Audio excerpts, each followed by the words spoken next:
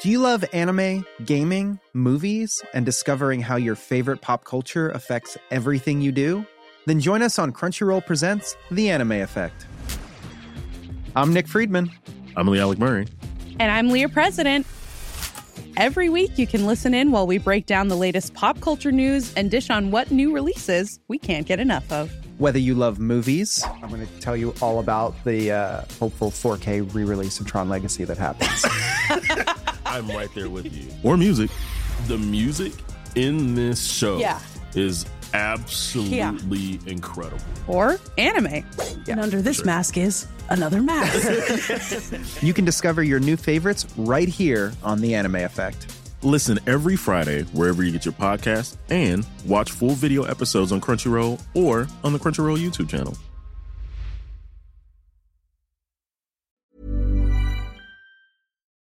Well, tantalizing Thursday afternoon. How are you? Welcome to the Jason Gregor Show, and I'm the sports leader, TSN 1260. And oh, baby, no shortage of stories in the hockey world. The NHL Stanley Cup Final doesn't begin until Saturday, and tomorrow is media day. So lots of teams like, hey, we got to get stuff out there today. So you have the Pittsburgh Penguins. Kyle Dubas is the president of hockey operations. Sure seems like maybe he had a plan. Nothing wrong with his plan. And that he didn't want to just be a GM in Toronto. He wanted more. And that's all right. Said it kind of from the get-go. It seems like, hey, he wanted a bigger piece of the pie. Wasn't going to get it in Toronto. So now he will have that. He's going to have the GM duties on an interim basis. And then we'll hire a general manager. So that's rather interesting. Not a huge surprise, but there you go. Brad Treliving had his first press conference today, and kind of get the sense that he is. I don't think he's going to move the core four right away. I can understand why. And the other thing is, when you actually look at the negotiations, look at what Nathan MacKinnon makes this coming season. Look at what David Pastrnak is making starting next season. Is there any reason that Mitch Marner should be getting paid more next season than those two? Like, explain to me how. All right, David Pastrnak, it'll be at 11.25. He's 27 years of age. Marner's 1 year younger than him. Pastrnak got 113 points. He had 61 goals. Marner had 30 goals and 99 points. In what bizarro world should Marner be getting a raise? Look at Austin Matthews. He makes 11.6. McKinnon's now up to 12.6. Over the last, and even if you just want to go last 3 years, who has more points? Nathan MacKinnon. Matthews has more goals, sure. Then go to the playoffs, if you think that matters. It's not even close, the comparison between the two then. So, the suggestions that Matthews is going to get 15 mil, based on what? What? Based on 1 year of 60 goals? Look overall.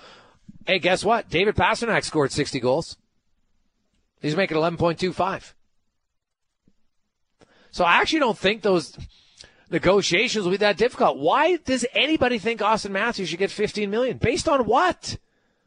Tell me. Honestly, what? What would make you feel like, oh, we got to do it? I'd look at the last 3 seasons. McDavid, Draisaitl, McKinnon, top 3 scorers. Mikko Rantanen has more points than Matthews. Now, Matthews is tied for McDavid in goals. Sure. But why would he make more? McKinnon's just doing it now. So is Pastrnak. And, yeah, the salary cap's going to go up a little bit. So what? Like Mitch Marner, that's the one that's the easy one for me. If I'm Brad Treliving, explain to me why I should pay you more than David Pastrnak. Give me one good reason why. You already cashed in early. You got max money and a shorter term. Good for you. But that was a rookie GM. I'm not a rookie. So I would expect the conversations. The guy who will get a raise is William Nylander. Look at William Nylander. He's got He's got as many playoff points as those guys. Actually, one less. But he's got more goals than both of them in the playoffs. They've all played for the same team. In the regular season, he has more goals than Marner. Marner has a few more points, yeah. But if Marner's commanding 11, William Nylander's like, hey, wait a sec. Like, Nylander's probably the one guy who's going to go from 6.9 probably up to 8 or 9 mil. But I honestly don't think the Mitch Marner negotiation should be that difficult. I don't see any reason why he should get a raise. Like, compare him and then compare Leon Draisaitl. Leon Draisaitl gets a raise. Even if he was making 10.9 right now, Leon Draisaitl would be getting a raise. I'm Mitch Marner. So I actually think Brad Treliving is in a pretty good spot. He's a veteran GM, and you've got some very good comparables. People say, oh, it's flat cap, Gregor. No. Pasternak just signed. He just signed his deal. So I think that will be a good situation for Brad Treliving. Dubas in Pittsburgh? Well, we'll see. Is he the wonder boy, to quote the late, great Ted Lasso? Is he the wonder boy? We'll see. Speaking of Ted Lasso, there's a show that I will truly miss. I watch Succession. I like Succession. I won't miss Succession because I never really felt better after watching Succession. Ted Lasso was a show where at times, you know what, you'd feel, it made you feel good. There's lots of emotional stuff. It, talked about overcoming triumphs, how to deal with rejection, different things like that. Sure, there is a few storylines here and there, but I don't look and just say, oh, I didn't like this one thing, so I didn't like the whole show. The positivity of Ted Lasso, like, it's funny. You talk about how some professional teams have even looked to say, man, we got to alter how we coach. It can't always be like, you suck at this, you got to be better. No. Tell people a lot of what they do well, and then you can mix in the things they want to do better. And it'll work. But I'm going to tell you, I'm really going to miss that show. I thought they tied up the season finale quite well. Definitely made you think of, how it's going to go in the future for some of them. Oh, Roy Kent being the head coach, I like that better. Some people thought the Wonder Kid was going to get it. I didn't think that was realistic. Right? He made some mistakes. And there are some teams where, fans have a small portion of it. That makes sense. I like that show. It was a show where it tugs on the heartstrings at times. It makes you laugh at times. The characters are far from perfect. They make mistakes. Like, you look at Roy Kent, and, he grew and evolved over time. Still not perfect. Oh, Lasso is like Ted Lasso. We would strive to be like Ted Lasso. I know somebody say, oh, it's unrealistic. Are you sure? Because there are some people that are probably really that nice all the time. Lasso just seemed to be a guy like, he didn't hold it against Nate. He always took the high road. It's hard to do. I wish I could say I've always taken the high road. I haven't. I love that show. I'm going to miss Ted Lasso. I know they planned it to be a 3-year, and good for them. They stuck with it. But, man, I hope there's a show that comes out in the future, different timeline, but maybe have a little bit more of a positive spin on things at times. It was just refreshing, right? It was refreshing. So, what'd you think, Con Man? I really enjoyed it. Like you said, I've seen people be critical of that show, but you go into it, you enjoy it every time. You come out of it feeling positive because it usually wraps up, with a positive message at the end of the episode. And yeah, I like the way they tied it all up with all the characters. Sam getting a chance to play for the national team. I thought that was kind of a cool, quick one. Potentially AFC Richmond having the women's team was kind of cool that they kind of hinted at there. I thought that overall it was really good, and like you, definitely going to miss it. It was a really good show. It was something I looked forward to all the time. One I'll definitely be watching once again because it's just kind of a show that made you feel good. And like you said, Ted, the good guy, always took the high road, and they kind of showed behind the scenes what he went through dealing with the anxiety and the mental health, and kind of touched on that where some shows hadn't gone before. So yeah, really enjoyed it. Thought they wrapped it up quite well. And then also, I don't know if you watched it, Gregor, but Dave, season finale was last night too. I thought that was really good also. So yeah, which one? Dave. It's a Lil Dicky the Rapper, kind of the story of him. It's a comedy, but they kind of go a little deeper as well. maybe not for everybody, but a lot of shows with like Succession too. A lot of shows wrapping up right now. It's tough. We need some good things to get into now. Like what's the new show to watch? It was called Dave? Dave. That's it. Dave.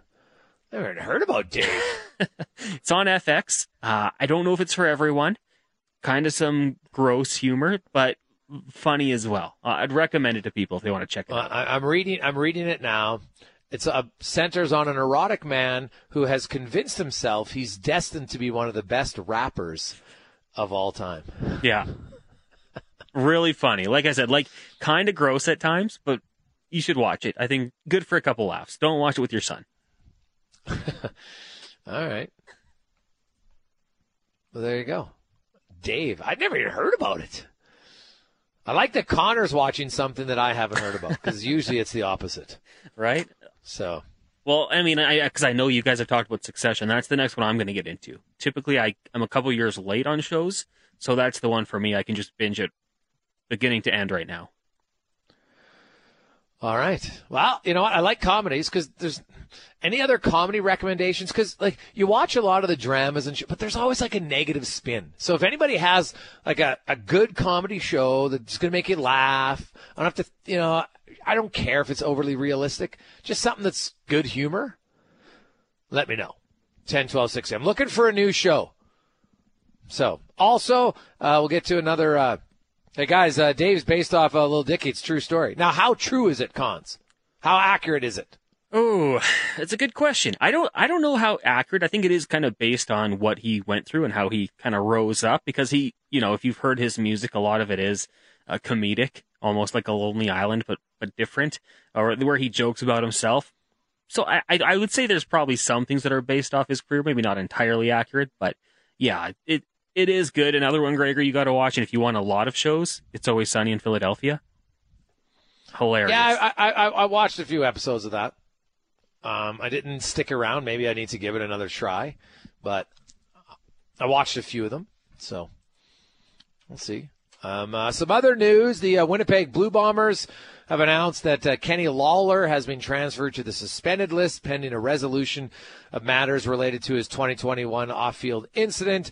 They think their matter will be resolved in the next 3 to 4 weeks, and that's likely from his impaired driving charge back in October of 2021. So obviously they're going to sort that out for him.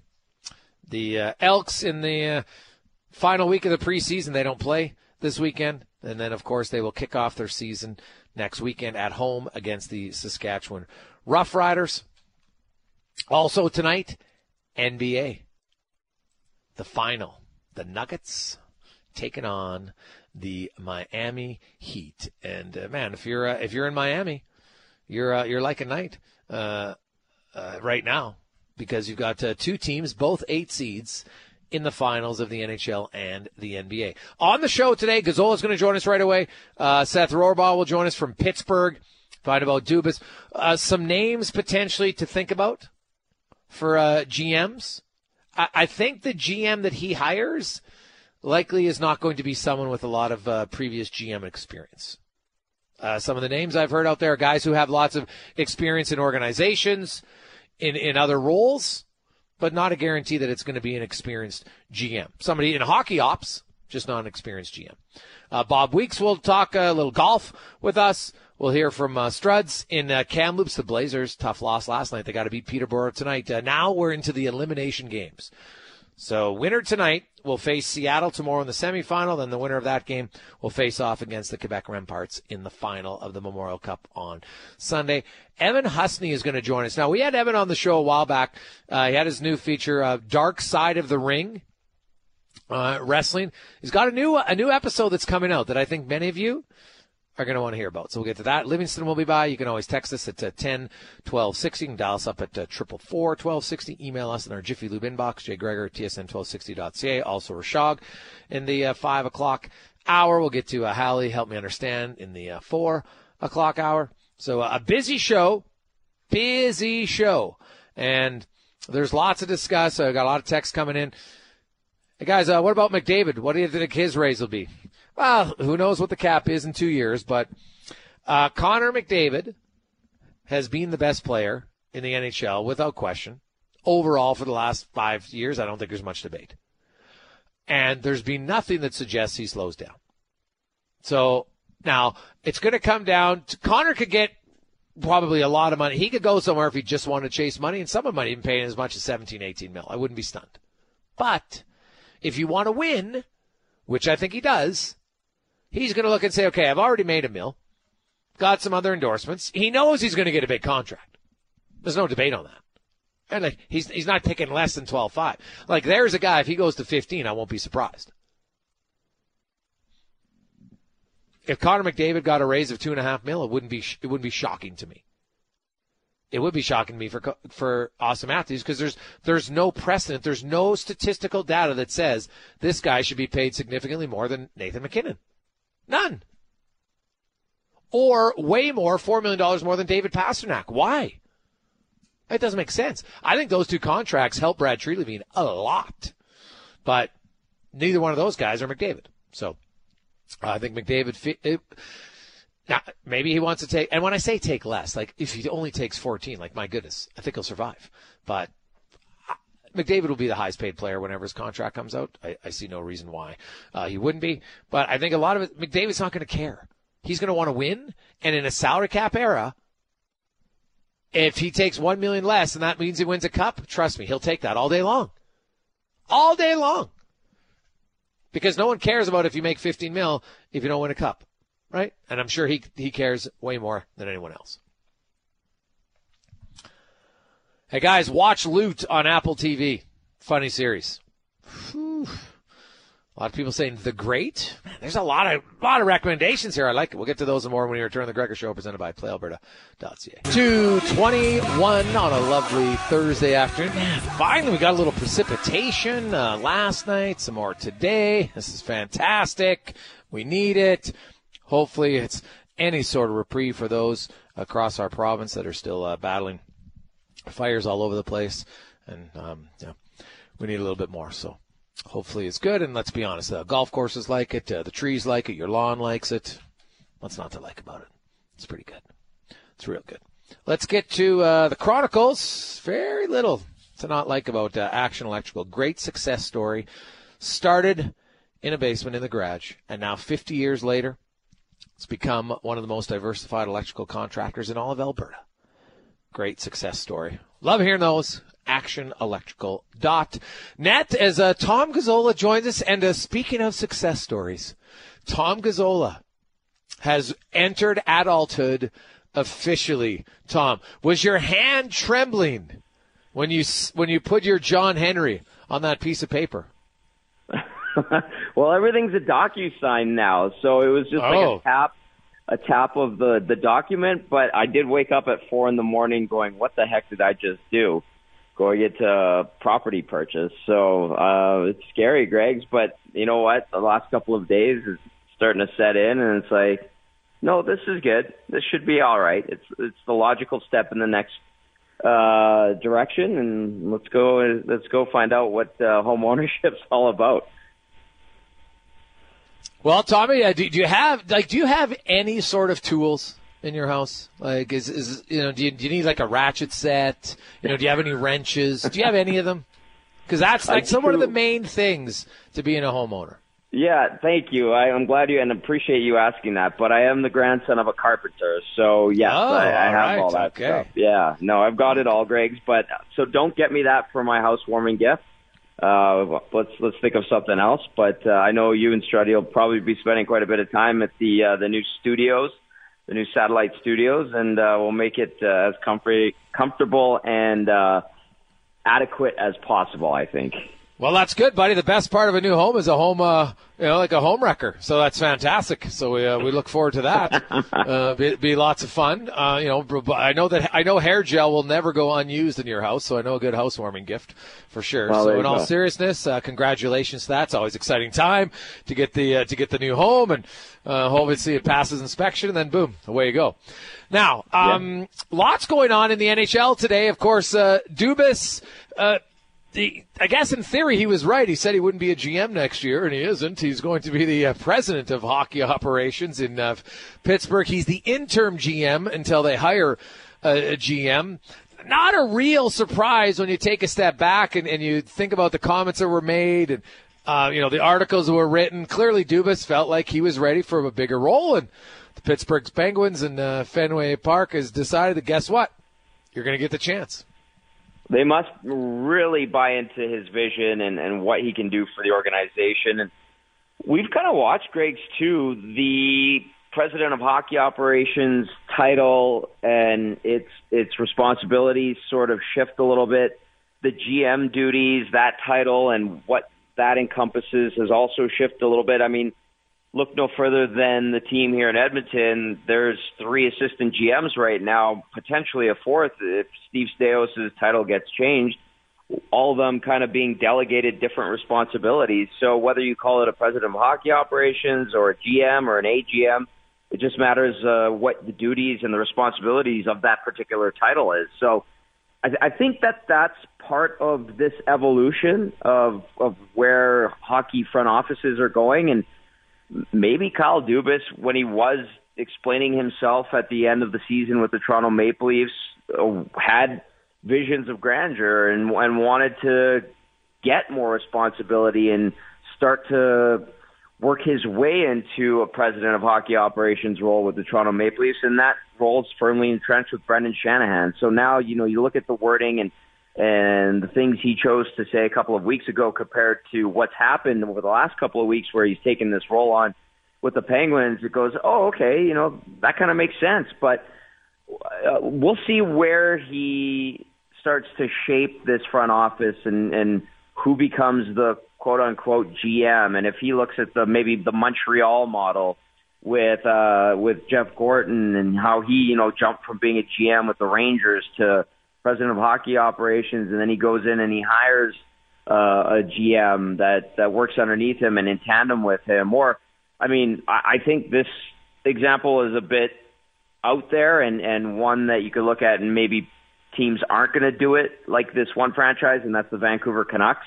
And the way that Jim Rutherford has gone in there with Patrick Alvin and then named a couple of other assistant GMs, Cami Granato being one of them, Emily Kassinger the other one. So we're starting to see these front offices evolve, and I guess that what we're going to see in Pittsburgh is part of that evolution, and we'll see what this forward-thinking GM that was Kyle Dubas as a Toronto Maple Leafs GM takes things in terms of forward-thinking president of hockey operations, and if other teams follow suit, Greg's. I think from hearing some of the names already that I think you're going to see him hire someone in the GM chair who hasn't necessarily been a GM before, and he'll kind of work in conjunction with them, so it'll be a unique situation for sure. Meanwhile, Brad Treliving came out today, and he didn't say he's never trading the core 4. I like what he had to say that, hey, if it doesn't make your team better, then it doesn't make sense to do it. Right? I think he understands the landscape, but it really got me thinking, Tommy, because I was looking at the contract. So Auston Matthews makes 11.6, and he's got a year left on his deal. Nathan McKinnon's new contract kicks in this year. It's 12.6. David Pasternak's kicks in. He just scored 60 goals. It's 11.25.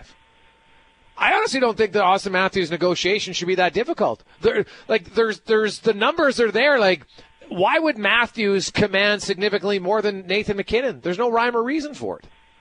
I agree with you, but I would, if you were to put me in the position to answer that, I would say Auston Matthews wants to be paid the most money in the National Hockey League. I would think that Auston Matthews wants to be recognized for that financially.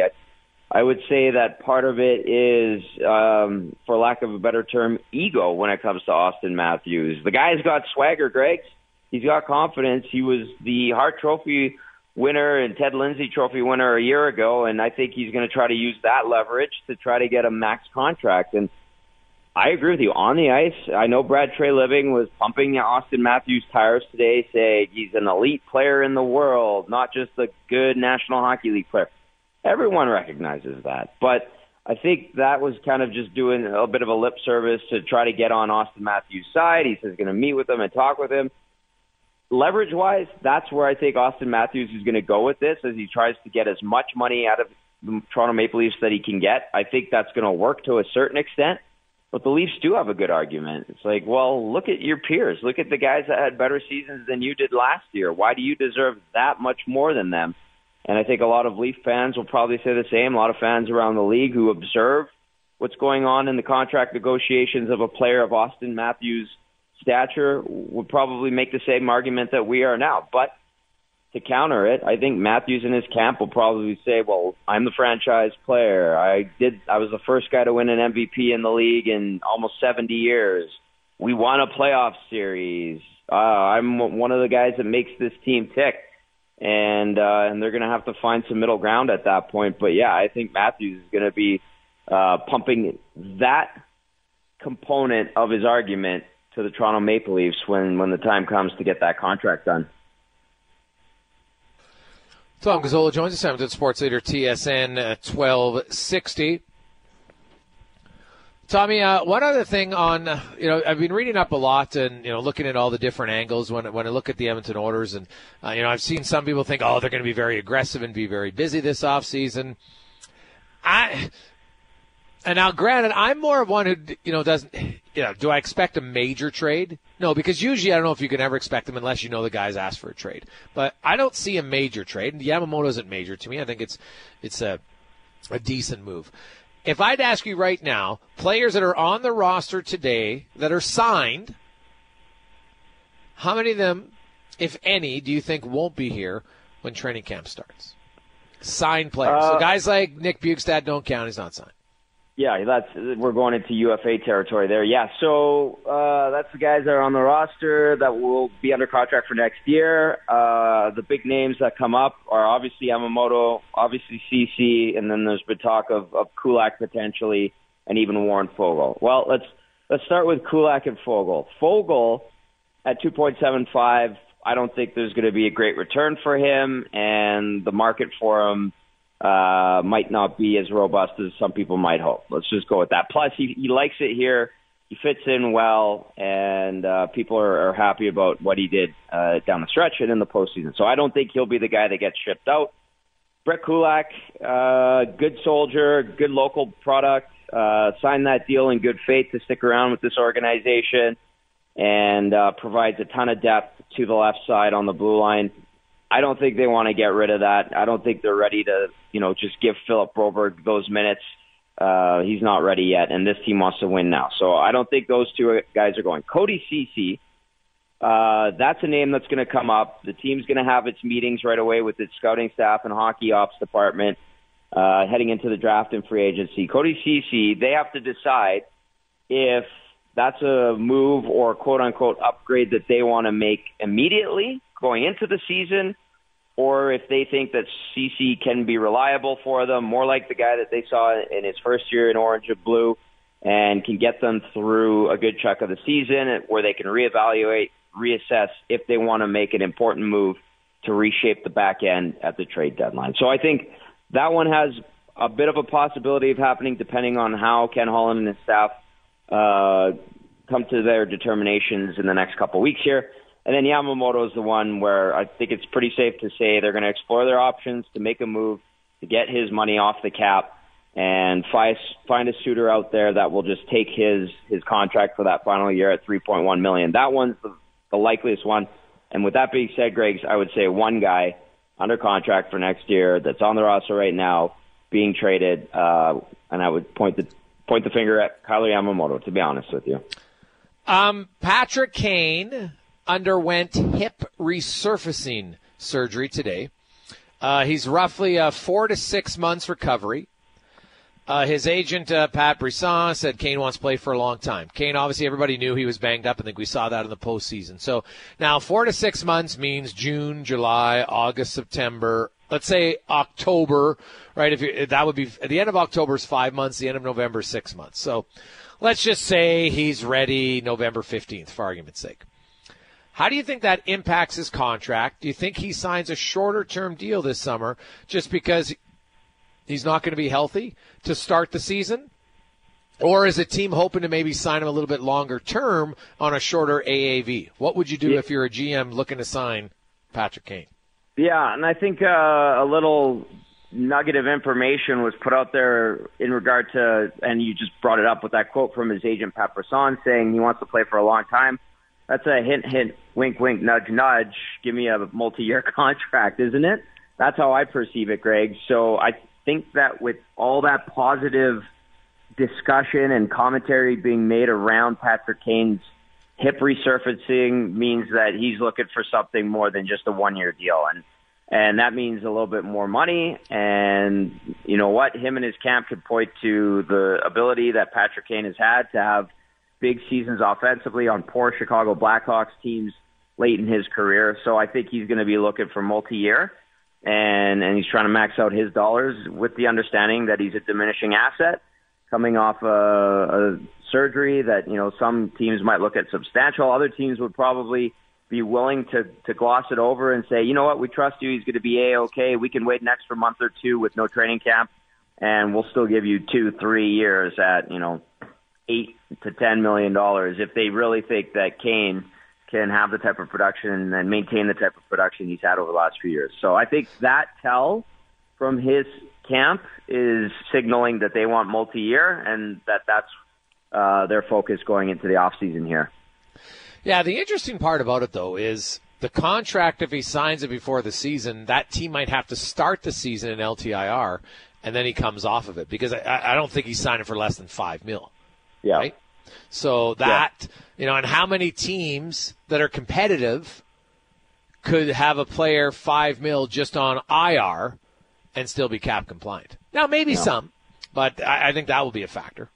Yeah, well, bring in the capologist from every respective team, and then, again, when we find out what the cap is actually going to be, I think it's, Saravalli was saying, a week or two before the draft, that might factor into determining how much money you could pitch to Patrick Kane and see where you can go from there. Well, I look at, and I keep hearing, I talked to a few people that are capologists, they think it's going to be at least $2 million. So that would be more than what they get. Now, maybe that's just all people are thinking positive. They're going with Ted Lasso mentality, so that could be all right. But I know there's lots of pressure from teams to tell Bettman, hey, don't just honor that whole thing. Well, we couldn't go up until everything's paid off, even though they're on pace to pay it off as early as by November of next year. So they would look to maybe split up that $6 million bump that everyone's expecting over 2 years rather than do $1 million this year and 4 or 5 next. So that would obviously benefit a lot of teams, including the Edmonton Oilers, and we'll see where it goes. Tommy, have yourself a wonderful day, and congratulations again on becoming a homeowner. Thank you very much, Greg. There you go. That's Tom Gazzola in the Chronicles, brought to you by Action Electrical. 2:38. Guys, where did you hear that Kane had surgery? Well, his agent, Pat Brisson, put out there. I think it was Friedman who mentioned it. So he had hip resurfacing surgery. 4 to 6 months is the projected recovery timeline for him.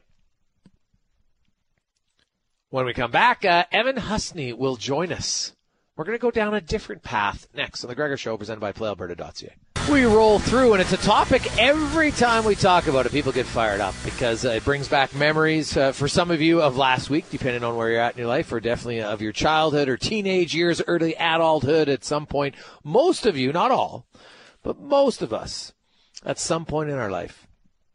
We're a pretty big fan of wrestling as we get to our wrestling report, brought to you by All Tech Supply, strength through distribution.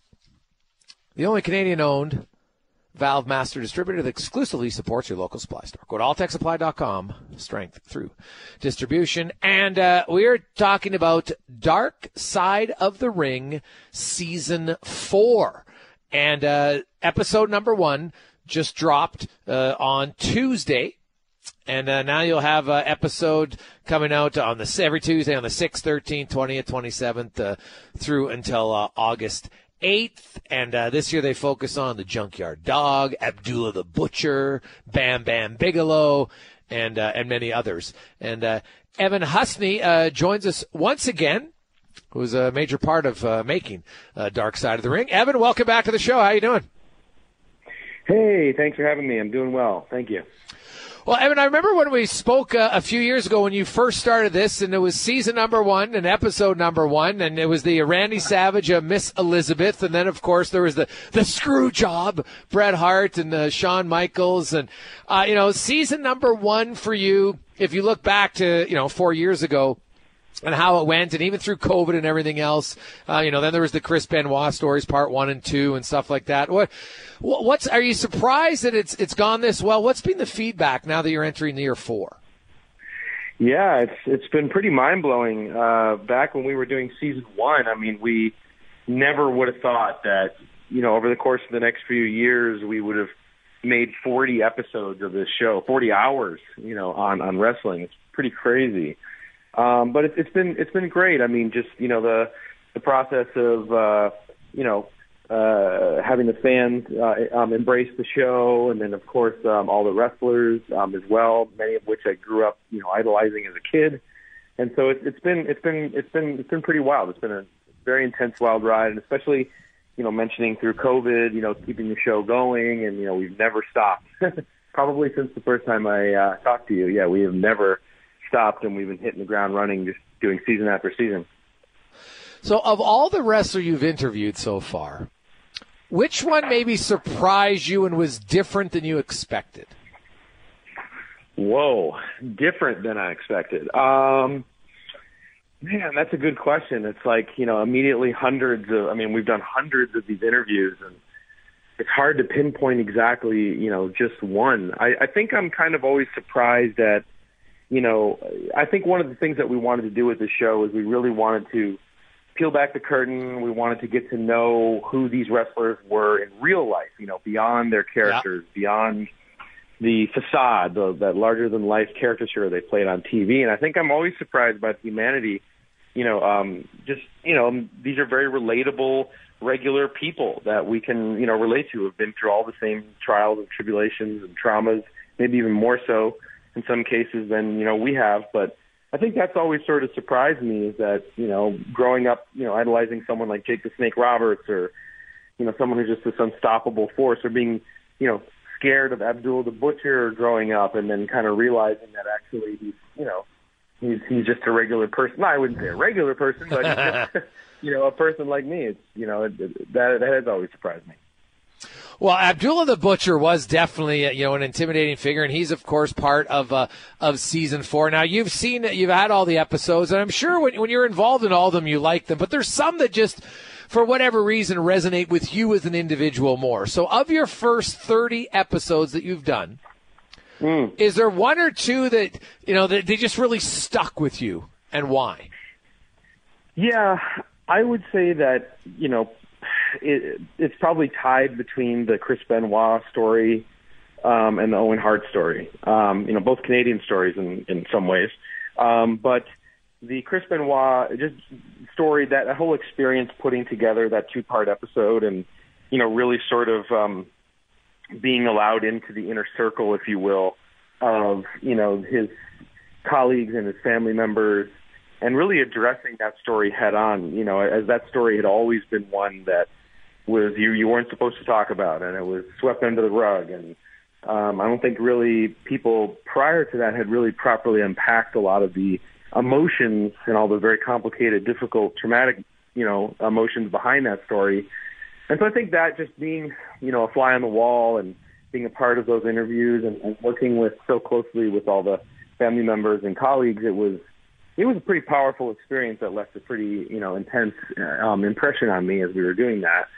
So, and I think that's kind of one of the bigger undertakings as a story that we've done. And the Owen Hart episode is very similar. That was very personal to me, and I was a huge Owen Hart fan growing up as a kid. My dad's name is Owen. I've always had this kind of connection as like Owen Hart was the only other Owen that I really knew, And I'll never forget where I was, when I heard the news of his passing, and it just left such an impression on me. And when we got to know, Martha Hart and Owen's son, Oj, and just got to be, really close with them, and that process of really telling the story and trying to right a lot of the wrongs of, I think, the perception of Owen's family, after his death. I think wrestling fans had kind of wrongfully put a lot of sort of scrutiny on them about how Owen's legacy should be remembered and by whom. And I think that helped to sort of address a lot of that and clear the air, so to speak, which I think was very much needed. So those two are personal to me for that reason. But I also have, my favorite episodes that were pretty, were pretty wild, experiences, very eye-opening to me. Episodes about things that I never even knew about as a fan and things we were embarking on and not without knowing anything, like the Herb Abrams UWF episode comes to mind, or the FMW episode, from Japan that we did in the last season. Like just embarking on those stories where you don't know much going in, and then it's very, sort of journalistic, finding out all the information as you go, and those are always quite fun. We are talking Dark Side of the Ring. Evan Husney joins us as the season 4 came out on Tuesday, and that was Chris Candido, Tammy Lynn Stitch. Tammy was kind of considered the first WWE diva. If you remember, people remember back in the mid '90s. I think in the mid '90s, and America Online had her the most downloaded celebrity on the internet. Back in 1996. Like, she was hugely popular. She's in, of course, the WWE Hall of Fame. That's a pretty, she was, I would be very interested. I didn't get to see it, but I'd be very interested kind of, she really kind of became the first diva and really changed wrestling in a way.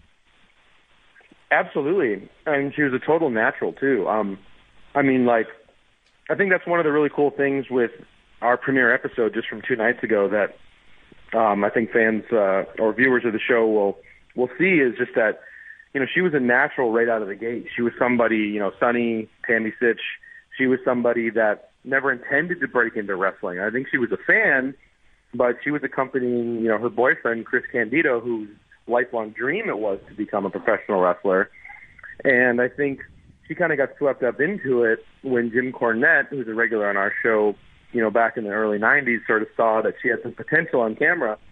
And then it was ironic that then her star rose quicker than Chris's, and then she immediately propelled herself into the WWF and became Sunny and then became the Phenomenon.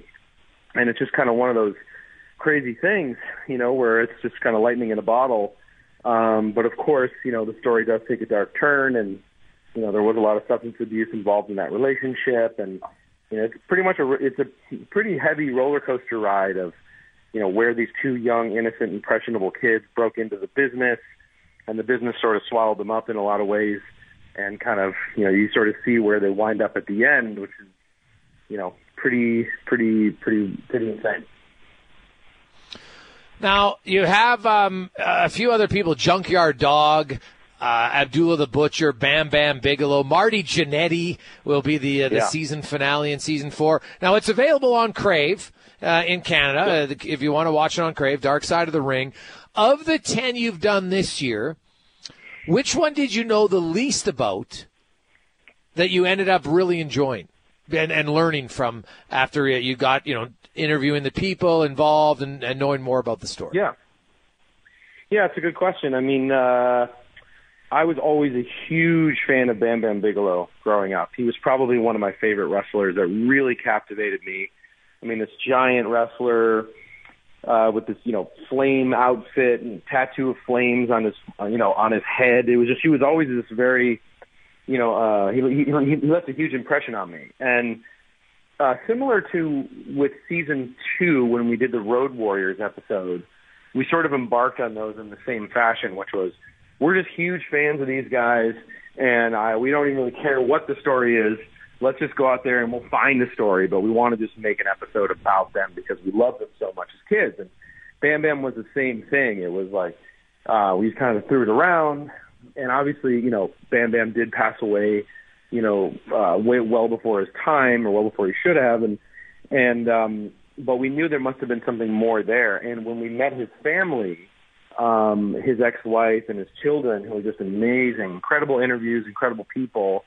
And they sort of revealed to us just more about his last year or so, and just that it really was this very intense, dramatic, story that I think is going to be very surprising to a lot of fans, because I didn't know anything about that, and it was very, very, very eye-opening. So that for me was definitely an example of that, of something where we set out just to kind of do a piece that was, honoring Bam Bam, which it still is, but then at the same time sort of finding a lot of other stuff in there as well too. Yeah, Bam Bam Bigelow, honestly, of all the names in season 10, him and the Junkyard Dog, those would be the two where, like Bam Bam was just a very unique character. Marty Jannetty, though, at the same time, that's one that would, of course, intrigue me. He was, the Rockers. Who doesn't remember the Rockers? So, that was, they're pretty dominant for sure. So I definitely want to appeal to that. Now, these are obviously already done. Their air date's going to be between now and the end of August. Is season 5 upcoming? Is that for sure planned? What's the news moving forward? Well, I mean, we haven't announced anything officially yet. It's something we're definitely hoping and looking to do. There's definitely more stories in this world to tell, a ton of more compelling characters to profile. And we definitely have a lengthy wish list of subjects we want to dive into. So I think we just, are saying stay tuned and fingers crossed, and hopefully we'll be back with more. So now that's my question. Of somebody you haven't done, like if you had to give me your top 2 in a perfect wish list, because I know that there's lots that go into it. That people have to be willing to do it and all those sorts of different things. Is there 2 that, like, if you could say you only get to do 2 more, which 2 would be at the top of your list? Oh man, that's tough on the spot. But there are quite a number of episodes we wanted to do. I typically don't talk publicly about them because I'm still sort of hoping that they can be done. But I guess one that sort of comes to mind is, I would really like to see an episode about Scott Hall. I think Scott Hall would be one that I would love to do. Yes. Someday. I was a huge fan of Scott's growing up as a kid. Razor Ramon, followed him to the NWO. Who did? Like every guy loved Razor Ramon and the Toothpick. Are you kidding me? It's so cool. Yeah, it was amazing, and he really was one of the first wrestlers we got to know for the show. He was one of the first people we were sort of telling that we were going to try to do this Bruiser Brody documentary, and so he was an early adopter into what we were trying to do. And then he was an early interview for season 1, and so I think it would just be, it would be kind of cool to come full circle and to tell his story, and probably to focus on some of the more under discussed aspects of his early life and his career, and sort of the things that really shaped him, in terms of what made Scott Scott. I think that would be fascinating. Oh, well, we got lots of texts coming in. People would love to see a Kamala episode, Ahmed Johnson, lots. Now, did you ever, you grew up, did you ever watch Stampede Wrestling? So I didn't really, so I'm actually from New York City, or I'm sorry, okay. That's where I live now.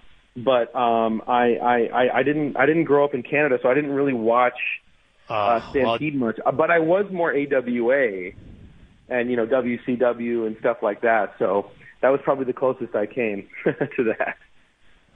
Okay, because if you could do an episode on Stampede Wrestling, that you could do like part 1s or 2. It's amazing. Stampede Wrestling was huge. The Hart, of course, Stu Hart and everything else, but Gamma Singh and there's so many unique characters and guys who went from Stampede Wrestling. Of course, Bret Hart and Owen Hart and the British Bulldog and Davey Boy Smith and so many of them that I know that some of them you've done as individuals already, but the Stampede Wrestling one, I think, as a guy who loves wrestling like you do, I think you'd be fascinated by it. Absolutely, I think it's definitely one of the more intriguing territories that there ever was. Last year we did our spin-off show Tales from the Territories for Vice, and we did an episode about Stampede for that. Granted, it was it was like kind of vignettes about different wrestler. We had Abdul the Butcher on there, we had Bret Hart on there, we had Dr. D on there, just kind of telling some anecdotal stories of their wildest and craziest times from the territories. But the story itself, of Stampede would definitely be fascinating. I totally agree. So for those in Canada, they can watch it on Crave. And episode 32 overall, but number 2 of this season comes out June 6th, and it's Magnum TA. For those of you retired wrestler, of course, he won the NWA United States Heavyweight Championship twice, but then got into a bad car accident, unfortunately, and that really kind of derailed his whole career. It did, yeah. Yeah, it is a sad story, but it also is an inspiring story. Because, Terry Allen, a.k.a. Magnum TA, he did eventually overcome his injuries, and his injuries from that wreck were pretty intense because, doctors were telling him that he might never walk again. But of course he did, and he really was also sort of kind of handpicked by Jim Crockett Promotions in the mid-'80s as really their superstar matinee idol wrestler that was going to help them in the fight and the competition against WWF and Vince McMahon. And he was really put in this position, to be that star. And you can see in the episode, the absolute potential of that. And I really do believe that had his accident not happened, I really think that sort of the trajectory of the business definitely would have changed, sort of because he was on course to really be the next world champion. But of course, all those plans went by the wayside after the accident. So it is a tragic story, like I said, but there is a strong sense of hope there in terms of him overcoming that and finding a new life. Yeah, awesome stuff, Evan. We look forward to it. Really appreciate your time, and hopefully we can have you on again when season 5 is announced. Absolutely. Thank you so much. I appreciate it. That's Evan Husney joining us. Dark Side of the Ring. If you're a wrestling fan at all, man, some of these episodes have been amazing. Admittedly, I haven't watched all of them. I did watch the Screw Job. I thought that was great, right? Everybody's talked about it for so long. I thought that was very good. The Owen Hart one, I think for Canadians for sure, was one. It had when I got to watch The Ultimate Warrior in season 3. I can't remember what episode it was, but season 3, The Ultimate Warrior, is called Becoming Warrior. If you were a fan of The Ultimate Warrior, so good. So these have been awesome, and I probably, with a little bit of extra time, I could watch more of them. But this season, Junkyard Dog, Adrian Adonis, Abdullah the Butcher, Bam Bam Bigelow, Marty Jannetty, the backstage dispute between Vince Russo and Hulk Hogan at Bash at the Beach in 2000, Doink the Clown, the original. So, yeah, if you're a wrestling fan, you got it. We'll take a quick break. Struds will join us next after Connor Halley in a Sports Center update brought to you by Legacy Heating and Cooling Home. No payments, no interest for 1 year in your furnace. Have a warm, cool summer. Cool summer is better. LegacyHeating.ca.